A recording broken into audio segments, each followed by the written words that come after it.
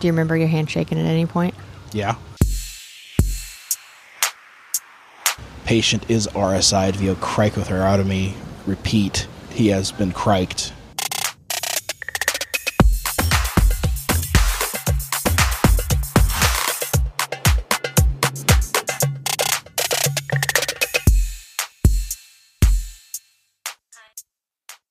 Welcome to Medic Mindset. This is Ginger Locke, and I'm working to make the podcast I wish existed when I started poking around in the world of EMS podcast. The ingredients I tossed into this experiment are humility and humor and introspection. And the guests come to this encounter with one thing in mind. They want to share their experiences, good and bad, so you can grow from them. And from the intro teasers, you may have figured out what this one's about. I'm thrilled to have caught up with a medic who was willing to share his experience of performing a surgical airway. Unlike other episodes, this is a detailed account of that one call. He was tough to round up. We literally met at a dive coffee shop on the side of the road. So listen in as his story takes center stage, despite planes, trains, and automobiles literally going by. We're both having our coffee. Yours looks like tea, though. What kind of tea are you drinking? Mint. Mint tea. I've had enough caffeine to kill a horse today, so... Yeah, mine is decaf, so... I'm lucky to have caught you because you're just in town for a bit, and I'm happy to be face-to-face with you and talk through something I've wanted to talk with you about for a very long time, and it's finally gotten a chance to round you up. So this guest had an opportunity to do a very low-frequency, high-acuity skill. He did a surgical cricothyrotomy, and I know nothing about the case, so I'm hoping to kind of hear the setup of the case, what was the indication for the procedure. I really want to pick into, if you can remember, your thought process during it and feelings of hesitation or nervousness. Obviously, everybody would be interested in the patient outcome, but in particular, I want to pick through just kind of your mindset as you were going through the procedure. We talk a lot about these procedures that the hardest part is pulling the trigger to actually do them. But I think this procedure is actually, the procedure itself is difficult or can be challenging. So talk to me about it. The procedure isn't, as far as level of difficulty, wasn't any more difficult than being taught it in the program. The instructors that showed us that skill that day or in school were, this is how you do it, this is what you do. The surgical crike kit that we were shown in school was the exact same kit that we had on the ambulance. When it came time to perform the skill, I reverted right back to being taught the skill. Okay. Just worked. Good. Thank God. Yeah. Well, can you tell us a little bit about the indication, what was going on with the patient that you elected to do this? It was a structure fire call. My partner and I arrived on scene and were able to identify a patient, the patient that we got into the back of the ambulance with. He was burned. We field guessed it at 80 to 90% second and third. It was verified by the hospital at 80 or 90% third degree. We got him into the back of the ambulance. Patient walked to the ambulance. Oh, wow. And neither my partner and I realized how badly injured he was until he was walking past us. And we both just had that look of, oh, crap. And game on. Start going to work. I was able to keep him calm, establish IV access. The one part of his skin on his arm that didn't slough was his AC. I got the IV, started administering pain meds, and moved forward from there. My partner and I both identified the typical raspy voice of someone that had high temp inhalation, airway burns, and we together made the call to RSI. And to set the stage, was this partner paramedic level provider? Yes. On that day, how many years experience did you have and did he have? I had been, I'd say, 3 years experience for myself, and for him probably 2 or 3 years. Okay. Having the dual paramedic on the truck I'll say it helped a lot on that day, because we both looked at each other, we both simultaneously recognized the problem and what we had to do. Before I was able to say, hey, let's do this, I already had my RSI drug sliding across the countertop to me to be drawn up. And I started working on med dosing and my partner started working for the intubation, started working getting the ET tube ready and the laryngoscope, and working towards getting set on his end. And as I administered the drugs, we administered them, waited a second, and he went for the attempt. And due to positioning of like where we were sitting in the ambulance during the skill process of RSI-ing the patient, it was just easier for me to assess breath sounds and epigastric sounds, and I noted that he heard a gurgle over his belly, and there was nothing in his lungs. So it went for a second attempt, same outcome. Can I back up to when you guys sedated and paralyzed the patient? Did you tell them what you were doing, or did he start declining in front of you, or was he awake enough for you to say, "Hey, this is what's going to happen"? He was awake enough for us. When he got into the ambulance, he was like, "It hurts, man. It hurts." Mm-hmm. And it was okay, dude. Don't worry. We're going to get you out of pain. Started administering pain meds. Asked him about his breathing status, and he answered the question that no one wants to hear, which is it getting a little bit more difficult to breathe? And he said yes, and that's where it was a snap of the fingers. Okay, we got to roll.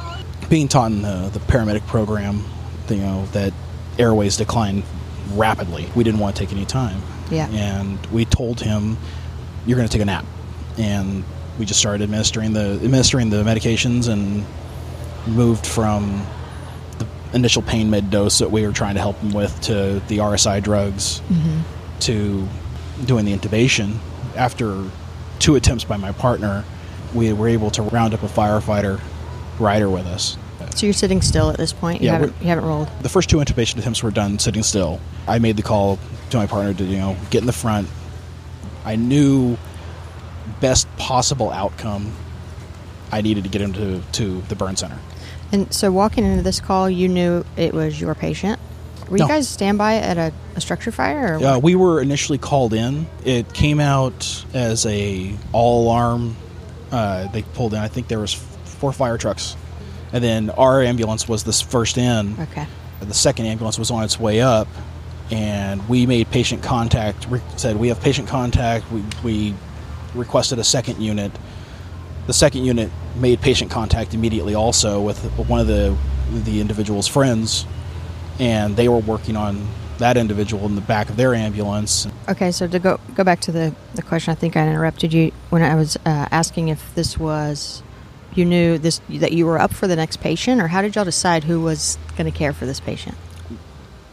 It was a matter of where I was sitting. Okay, yeah. I mean, sure. We hadn't had a extravagantly busy night.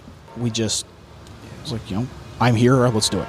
Okay. And what it was our system has you get 2 attempts and someone else. Right. And because my partner had done 2 attempts, I was going to move up and try to go for the tube. He got in the front. He started driving. I went for the 3rd attempt of intubating the patient, and as I go in for that 3rd attempt, I watched the airway start to close. Yeah. And when I saw that, it was like, explicit words were flying around the back of the ambulance like water. And you had a firefighter back there with you? Yeah, I had a firefighter with me. I don't know. I guess I could call it instinct. I know the layout of my ambulance, and my hand went back. I grabbed my crite kit, brought it down forward, and started opening the crite kit. And again, I was lucky to have the same crite kit I had been taught in school, and I just reverted right back to what I was taught in school. The only difference is that when we were taught in school, we were taught to position yourself at the patient's feet, use a downward angle. Yeah. Well, you were at the head. I was at the head, and I still did everything the same direction, and I was surprised at the minimal amount of bleeding. Yeah, I was starting to put it together that maybe with those burns, it maybe had been 3rd-degree burns. It may just not have bled. It had been leatherized. He was sloughing pretty well. It wasn't full thickness burn. As far as bleeding, maybe 5-10 milliliters. That's it. I mean, it's very minimal. Finding the landmark was easy because he wasn't a very, very thick-bodied person. He was a frail person. So what landmark did you go looking for first? Went for the Adam's apple. Found the cricoid cartilage. Went for the notch for the membrane. And once I had everything lined up, cleaned the site, made the first vertical head to toe. I call it north south. Yeah, I mean it's like he was laying down, so the vertical incision that you do. Again, I was expecting more blood. Punctured the membrane. So did it take? You're using a scalpel. Mm-hmm. Did it take more than one incision? If I remember correctly, I did 2 passes. I did one to get through the epidermis, and then there was a very thin sub-Q layer that I went through, and then I could clearly see the cricoid cartilage and the membrane, and just punctured it through. The puncture that you made, was that more east-west, if you will? Yeah. Horizontal? Yeah. Okay. And it was the puncture of the membrane east-west, and then the crite kit that we used has the little hook piece to it. I remember the instructor that showed me the skill telling me, you're never going to use this. And we didn't use it at school. Yeah. And I used my pinky, and then I flipped the scalpel around and used the butt into the scalpel to maintain patency of the hole that I just made. I grabbed the trach and just dropped it in and was able to secure it. So y'all had a trach. I wanted to ask what size ET tube you had used, but you had something commercial device. A commercial device, yeah. It would be the equivalent of about a size 6. I mean, cuffed. Cuffed, yeah. And it has a little stylet in it, and you pull the stylet out, and the firefighter I was with, very skilled firefighter, knows his job. He's patched at the basic level. He knows get the bag, get it on, and he knew exactly what to do as far as his rate, his depth, and I was able to have him secure the airway. Once I had it established, I was able to have him secure it while I was monkeying around with the shrink wrap that they had put on the ties. I couldn't, because of the blood and the fluid on my hands the bodily fluid on my hands, I couldn't pull it off. And so this is like a wrapper you're trying to get off, like a shrink wrap. Interesting. It's like they balled up the end of the cord and shrink wrapped it, and I couldn't pull it off. My fingers kept slipping off it, so I had to resort to using my pocket knife to take the plastic wrap off so I could secure the tube. So, and the securing device was like something that wraps around? Shoelace. Yeah. For lack of better terms. Right. Shoelace. Okay. Do you remember your hand shaking at any point? Yeah. It was once I did it, once I completed the skill and had it secured, the realization of what the hell I just did hit me. And I was like, oh, okay. And my partner, who's now tearing towards the hospital, I to this day I don't know why I said it, but I yelled to my partner and said, we're criked. And once the call was over and done with, he was like, I felt my rectum hit my throat. And I didn't realize at the time that we had a rider. We had the guy's wife with us, and I didn't realize that. Front or back? Front. Okay. It was absolute perfect scenario. She stayed. When I stuck my head up and I said, hey, look, I'm the one caring for your husband. I asked her, when we get to the hospital, I need you to stay in the ambulance and let us work. I will come back out and get you. Right. And that was a smart move. I was blown away that she stayed in the ambulance. Yeah. People just need direction. I've never had any other patient listen to me like that. Yeah. So it really floored me. But we re-administered sedatives and pain meds. And how long of a transport? Where we were to the hospital, I would say a normal day, non-code 3 driving would be the 40-minute transport.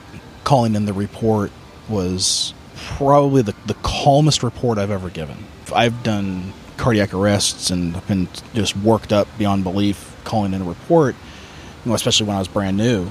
This report was, okay, I've got to get my information across, concise, clear, tell them what is coming to them. Do you remember what you said? I explained to him who I have a thing, I always tell them who I am. Okay. And I tell them who I am, from what agency, what unit, this is what I'm bringing you. And it was, I told them I'm bringing you a male that has been involved in a structure fire. We've got burns to 90% of his body. Patient is RSI'd via cricothyrotomy. Repeat, he has been criked. I do remember that earlier in the call, in the time it took to try and intubate him, to let's get going, to when I sat down to try to do the third attempt at intubation, I noted that he had started spontaneously breathing. We had to administer the second paralytic to keep him down to do the skill. So when you say 80 to 90% burned, I think about that's got to be circumferential chest. Is that true? He was burned circumferential chest, arms, legs. I mean, there was patches of non-burned. Yeah. I mean, we field guessed it at 80 to 90. Mm-hmm. Like I say, the doctors confirmed 90. Wow. And it was confirmed at third degree burns throughout. There wasn't no second and third degree. The doctor was like, no, that's all third degree. We had established fluid administration using Parkland burn formula. With the amount of burn, it was just a matter of, hook up a bag and let it go. Oh, yeah, for sure. And covered him up with burn sheets. And, when we got to the hospital, it was... I mean, I've gone into our local level 1 trauma center and been fairly impressed. You go in, you have 5 people in the room. Rolling into a burn center like that and having 20 people in the room was, what the hell? Yeah. I mean, I remembered one of my instructors saying, when you give your report, when you go to this hospital, speaking about our level 1 trauma center, you let your partner and the nurses get them off the stretcher. You stand back and you talk loud, and if they don't hear you at the end of the hallway, you're not doing it loud enough. And that's what I did. It was an interesting, it's a good way of putting it, an interesting call. I look back and when I've been asked, why did you do that? I said I had very few options. I had do nothing and let him die. Yep. I had perform the skill, mess it up and let him die, or I had perform the skill, perform it right, and hopefully save him. That's right. You don't have very many options at that point. And we do, and I say we, but I've not done a surgical Craig, but I've seen patients come in with these types of high acuity, low frequency skills, and so many medics and emergency physicians say, you can go your whole career never doing this. And I've heard that multiple times. I think that's a dangerous mindset because you need to be prepared to do it. And sometimes people think because it doesn't happen often, they think maybe it didn't need to happen. Did you get any response of like, he didn't need to do that? Or No. I delivered my patient to the burn center immediately upon saying, look, here's my report. I went out, got the patient's wife. I took her to the waiting room and I introduced her to the doctor and to they had the chaplain out already because of the severity of the gentleman's injuries. Yeah. I was getting signatures on my run report, and as I went to leave, I remembered that I forgot to get a signature from his spouse. Went back in to get the signature. As I was walking back out, an individual that worked at the hospital stopped me and said, hey, the doctor wants to talk to you. Mm-hmm. The question of did you get any flack for doing the skill, I immediately, when the back of my head go, oh crap, here goes my career. Here goes my job. I messed it up. I did something wrong. He walked me over to the doctor, and I don't know a word to describe how I felt when the doctor walked up, extended his hand, introduced himself, and it said strong work. Not what I was expecting. I was expecting, like, dude, why did you do that? You didn't need it. You could have intubated him, and it was 180 of what I was expecting to hear out of this doctor's mouth, and I was just like blown off my rocker. The level of professionalism in those few words told me that, I did it right. Yeah. I did the skill. I did what I had to do for my patient. Mm-hmm. So I'm glad that he did that. Yeah. And that's a message to paramedics. We are leaders also, so when we get patients handed off to us, it is important to take that second to tell people they've done a good job, because everybody's kind of wondering, am I doing okay? Or the bystander that pulls the individual out of a car to... Perfect example. And then says, was I right in doing it? It's like, I mean, you felt you needed to do something? You did right. Right.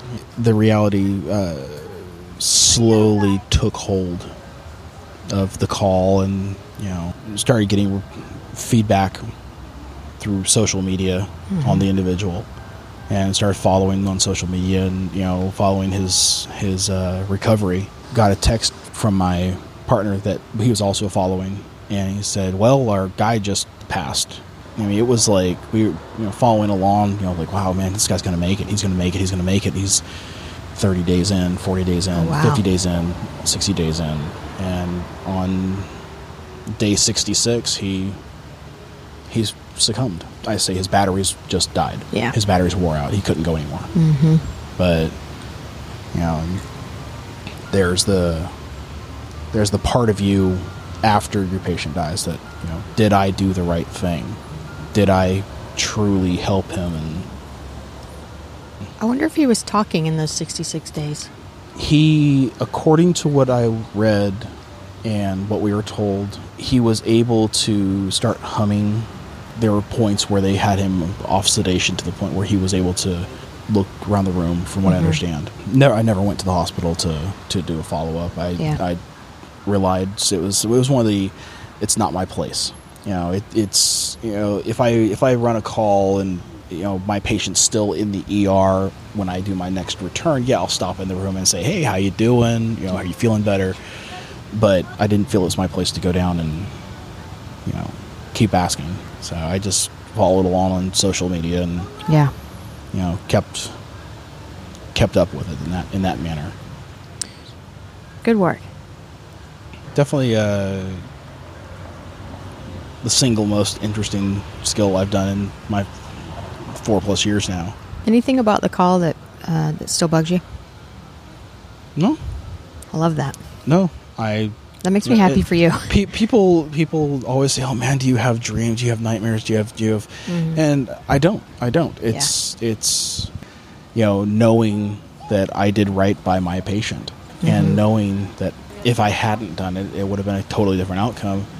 It's all I needed. You can't be afraid to do your job in a case like that, because something that serious, if you are afraid to do your job, you're not acting on the patient's behalf at that point. Your number one job is to act on the patient's behalf, and no matter the situation. So I think a lot of people on that call, they hesitate, and they hesitate all the way to the hospital, and they monkey around in the orotracheal world, and they don't get it done. And that's the reality. And so your mindset was, I'm going to get an airway. Moving from trying to intubate to going for a surgical crike was solely on watching the airway close. It was, oh crap, and instinct took... Was it swelling? It was swelling. It was... I don't know how to describe it. It was like watching someone squeeze a garden hose. It was just, it just shrunk down right around. And it was surreal because, going through school and the way that it was all explained, and you're going to hear raspy voice, you're going to hear stridor, you're going to, and when you are intubating, if you don't get the tube and you're watching it, you can actually watch the airway, close, and then being able to see that firsthand. Yeah, everything you read in the books about the airway swelling and closing off, they're not writing a fictitious story in those books. That's exactly what it looks like. Did he have facial burns? Yeah. His facial hair was burned, and it was weird that, he was so badly injured that, I mistook his skin color. Two things. One, any advice about the procedure? The way you did it is the way it's recommended. With the exception of being at the patient's head versus the foot. That's the one thing I will say that, yes, I know I was at the wrong end of the patient. Again, when you're in the back of an ambulance and speeding. You did it en route. Yeah. I'm just going to digest that for a minute. I was told by one of my coworkers, who is a very, very skilled and, in my book, a very well-respected paramedic. He's been doing it a long time. We were talking about the call, and he looked at me and said, I would have pulled over. Same thing. The person said, wait a minute, you did it en route? And I was like, yeah. And he goes, this individual chimed in and said, I wouldn't have. Mm-hmm. I wouldn't have done it en route, because the relationship I have with this individual of, snip back and forth, like everyone has that individual that they like to give crap to. Right. When he said that, I just snipped right back. I said, well, it got done. Mm-hmm. And Yeah. The thought process of saying, "Hey, pull over." Right. That one thing never entered my mind. Had you ever cut through someone's skin before with a scalpel? No, but I'm a fairly avid outdoorsman, fisherman. I hunt. Blood has never bothered me. Well, blood doesn't bother many paramedics, but cutting through skin bothers people, I think. Yeah, but maybe you're fishing and things like that. It didn't feel any different. It didn't feel any different. Right. I think that's an important piece of your story is that you're handy with knives. I don't even think the fact of handy with knives is just having the experience of cutting, flesh. Have you cut animals? Yeah. See, I think that's important. Yeah, I just did it. For lack of better words. Yeah, I just did it.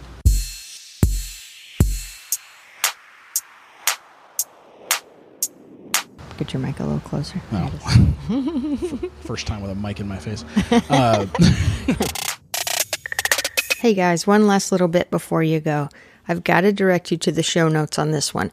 Go to medicmindset.com, look for episode 7.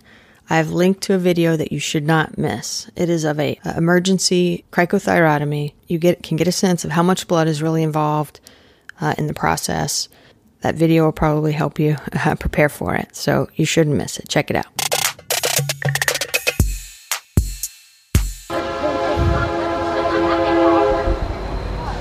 So, picking up the train.